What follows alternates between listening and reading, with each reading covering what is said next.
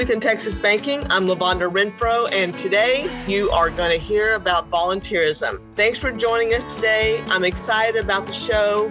We love to feature people with a purpose. And today, I am so excited to talk with two people who I get a chance to work with, Courtney and Sergio, who we work with in Dallas and in Houston. And we asked them to be on the show because they are two of the people who help our volunteerism on a personal level and on a bank level. And you'll get to hear the why. And listen, when you hear them, you're going to want to volunteer more.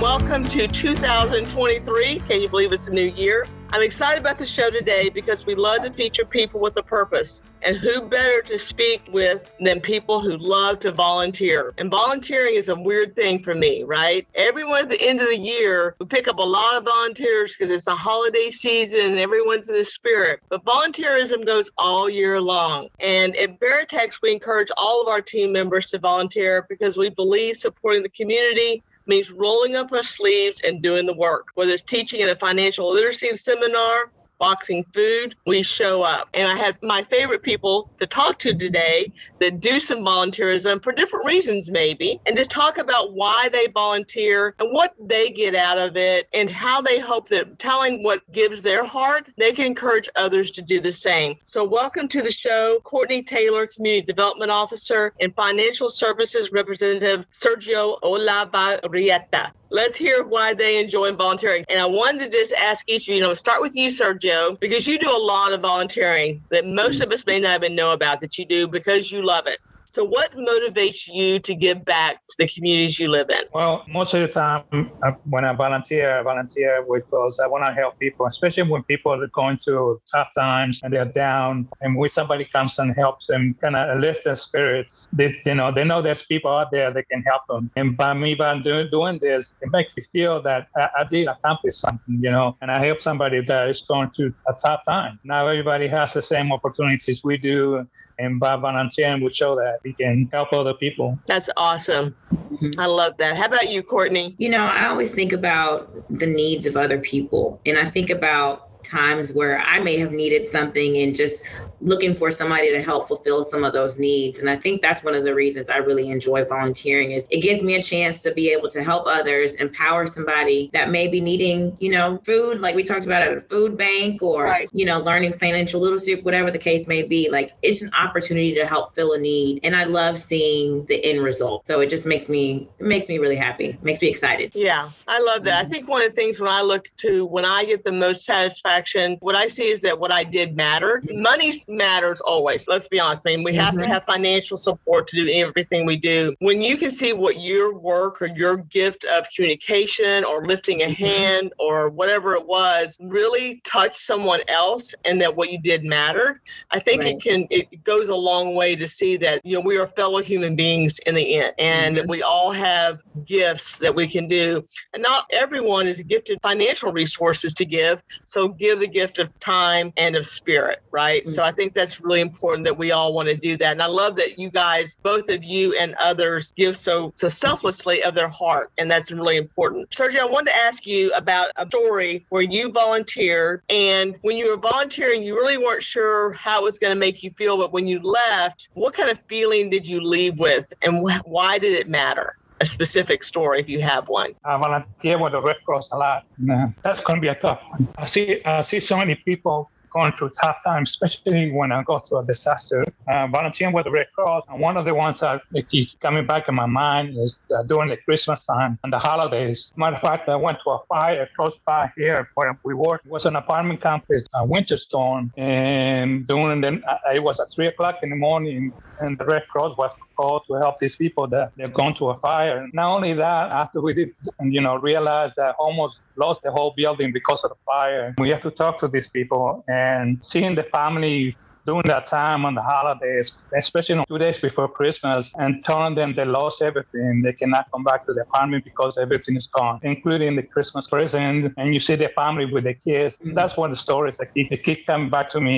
And when I left there, I felt that I was helping, even though we helping a little bit, come ahead, still I felt like I did something for them. But at the same time, I felt sad because they lost everything because of somebody else's carelessness. Yeah, I think that's, it's a touching story, but, you being there and you say, I just helped a little, but for them, it was probably everything because they didn't do anything to cause it. They just happened to be in a place that, happened to have a horrible accident with a fire. So thank you for doing that, Sergio. How about you, Court? I think for me, I've been blessed to be able to volunteer with a variety of different organizations, but mine will probably sit from a long time ago. I'm going to say probably about 26, 27 years ago. And I say that because— You're not that old. Come on. Well, I say that because my grandfather, he used to work in community relations at a electricity company. And I'll never forget, in the summertime, he picked me up and said, we're going to go hand out some fans. And we were also delivering, like the AC units that you can kind of put in the window. Right. So all of these different folks throughout the city of Houston that may have not been able to have access to air. And we know in Texas, our heat, and that summer heat is no joke, right? But I remember that as a 7, 8-year-old going to do that,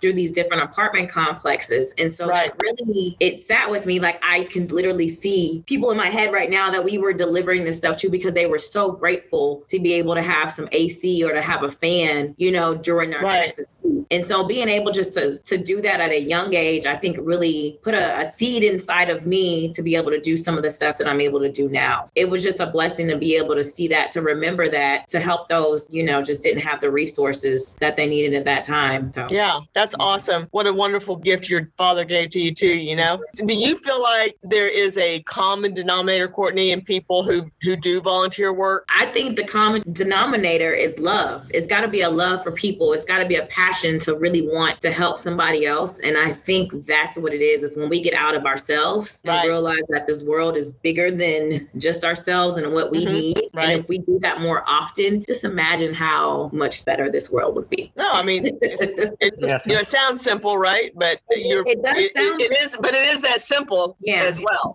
right? Right. You're right, Courtney. I kind of copy what Courtney was saying, but also one of the common denominators we have is we feel like we accomplished something in our life, and also we feel less stress. When you're doing something, you're doing it out of your heart, you have no stress because you're helping somebody come ahead, and also you feel more confident that what you're doing is the right thing to do. It's not only people in your community, but everybody that needs your help. I think that by realizing, like what Connie was saying, coming out of love and all that, out of your heart, you're doing this out of your heart, not because somebody is forcing you to do it. It's because you want to do it. You feel much less stressed, more confident that, hey, I did something that didn't matter what I do. Yeah. I think you said it right there, Sergio. Because it matters what I do, right? What I do does matter. And sometimes I think we can become a little jaded and think nobody really cares if I do this or not. But what we do, what volunteers do in this world do matter. I think that's really a good way to put that. Do you think there's something that unifies, volunteers as a group, like a common theme? I've seen where different groups and getting together and things, just so we talked about the love and the humanity, but also I've seen where groups have gotten together and they've volunteered and it created like a bonding experience for them. Right. And it created more of a friendship, and it showed them that, hey, we're doing something together. We're doing something for good. But it created a better relationship maybe amongst those that maybe have never had a relationship or something like that before. But I also see some things sometimes ignite in some people that get excited about now they're volunteering, they're doing stuff as a group. And next thing you know, it's like, well, I really enjoyed that and I want to come back and do it again. And I want to, get more involved with certain organizations. So I love to see when the groups get together and they start team building is what I say. How about you, sir? And also, I think that by me volunteering with the Red Cross, one of the things I learned is dedication to help others. Because when you're sleeping, when you're on call 4 or 5 hours a day and you're sleeping at 3 o'clock in the morning, you get a phone call with somebody that, because the Red Cross is calling you to go help somebody that needs help, you get up without questions. Say, I'll be there in a few minutes as soon as I can. That shows your dedication to help the organization, to show them there are people that care. And I think that, like Connie was saying, it unifies you as a group because you're dealing with different people. You don't know what's going to be on the group. When you get there, you have people there on call, but you don't know who's going to be there. But we all have a job to do, and the dedication to follow what you need to do to help these people. One of the things that you need to have is be able to dedicate your time and be able to say, okay, I'll do this, and I put my 12 hours on call, and I will dedicate my hours just to come help somebody if they call me. I love that. That's awesome. I love the way y'all both put it, that, the volunteering was one thing because you were helping someone, but then as a group, those people that are caring for others, you bond as a group as well. So you found a common goal with each other and of helping people. So that's a really, I'm not sure people really think about it that way, that they also form relationships with those others that are helping as well. So that's, I think that's a very cool way to do it. So Sergio, if you had tell me about a type of organization. You've said at the Red Cross several times, right? That's an organization that you like volunteering for. Why the Red Cross? Why is that one of your go-to organizations? I know you volunteer at lots of others, but why is that the one that you keep coming back to? Because I did it for 11 years. I volunteered. Sorry. It's okay. It's okay. I love your heart for that. Absolutely. Yeah. Thank you for that. I did it for 11 years. And when I did it, it's because they asked me to. The first time I volunteered with the Red Cross, I just did it because I was working with a bank where they gave us 16 hours a year to go volunteer everywhere I would want. I went to do administration work.